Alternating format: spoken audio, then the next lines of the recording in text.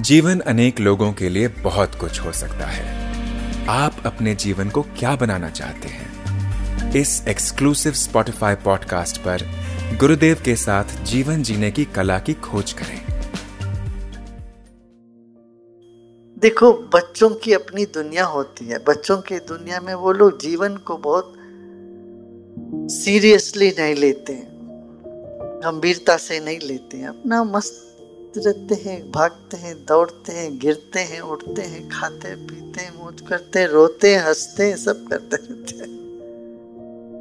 उनकी अपनी दुनिया कोई बोझिल नहीं लगता। बच्चों को कभी जीवन बोझिल नहीं लगता। क्यों? जीवन को वो खेल के रूप में लेते हैं। वो दुनिया में क्या हो रहा है, कहाँ क्या हो रहा है, उसके बारे में उसको कोई खबर नहीं, पता भी नहीं।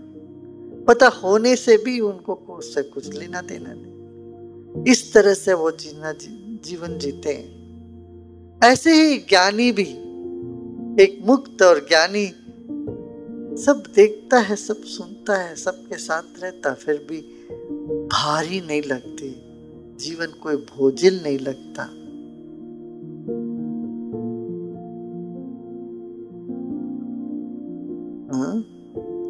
बीच में हम लोगों को सिर भारी हो जाता है।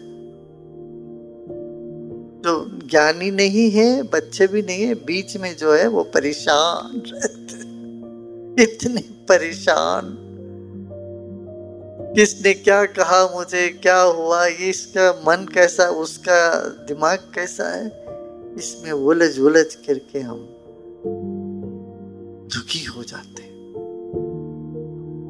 ये जागो, जाके देखो, सब सपना है, सब माया है, मिथ्या है। जगत मिथ्या जब तक नहीं लगता है तब तक परमात्मा की अनुभूति नहीं होती। और परमात्मा सत्य लगे तो जगत मिथ्या होना ही है। मिथ्या माने क्या? कोई मायने नहीं रखता है। लहर जैसे उठी, निकल गई। लहर कितनी देर के लिए उठती है? थोड़ी देर के लिए। और लहर उसी पानी का है, कोई अलग वस्तु तो है ही नहीं। ऐसे एक ही सत्ता, एक ही ब्रह्म में ब्रह्म ने इस तरह से तरह तरह के खेल रचाया, कहीं दुश्मन के रूप में, कहीं मित्र के रूप में, कहीं जानकार, कहीं अनजान के रूप में। तरह तरह के रंग रूप, नाम रूप का जगत है ये सब एक खेल है। ऐसा जब भास होता है तब अंदर एक ऐसी गहरी शांति छा जाती है, प्रसन्नता छा जाएगी जिसको कोई नहीं छीन सकता तुमसे।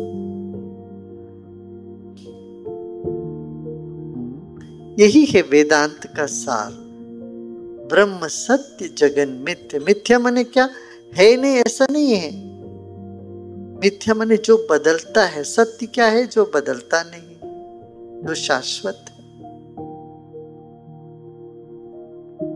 ये सब झूठ माने, ये सब, इसका कोई मायने नहीं है जीवन में। सब होते हैं, जाते, आते जाते सब। इतना जान लोगे तो मन शांत हो जाएगा, प्रसन्न हो जाएगा। अरे अब तक जो कुछ भी हुआ जीवन में, ये सपना नहीं लग रहा है क्या? हा? लग रहा है कि नहीं? अब तुम लोग गाड़ी लेके आए, बस में आए, ट्रेन में आए, फ्लाइट में आए। अब वहां चढ़ते वक्त कुछ भाव था, उतरते वक्त कुछ भाव, यहाँ पहुंचते ही कुछ और अपने को अनुभूति हुई कि नहीं? कितने लोगों को ऐसा हुआ? यहाँ पहुंचते ही कुछ ठंडक पहुंच गया, गेट के अंदर घुसते ही ऐसा लगा कोई एनर्जी बढ़ गई, लगा थकान दूर हो गई। कितने लोगों को लगा ऐसे? देखो, सबको होगा, सबके सब हाथ उठा रहे। तो अब तक की जो भी बात हुई, ये सब सपना लग रहा है ना? ऐसे ही आगे भी जीवन में सब होता है। कुछ मन चाहे कुछ अनचाहे बातें सब घटती है, खत्म हो जाती है फिर।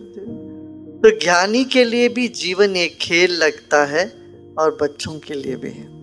अब बीच में जो लोग हैं उनको बोझिल लगता है, जीवन बोझिल लगता है तो दुखी हो जाते हैं, तो चेहरा देखो लटका के घूमते रहते हैं। कभी लगता है इनके गाल में एक थप्पड़ लगा है, किस बात से खाक जकड़ गए अंदर। जाके देखो तो सही, दुखी होने के लिए है कुछ नहीं, इसके बारे में रो रहे हो। आशा है आपको ये एपिसोड पसंद आया होगा। रेगुलर अपडेट प्राप्त करने के लिए स्पॉटिफाई पर आर्ट ऑफ लिविंग गुरुदेव के साथ को फॉलो करें।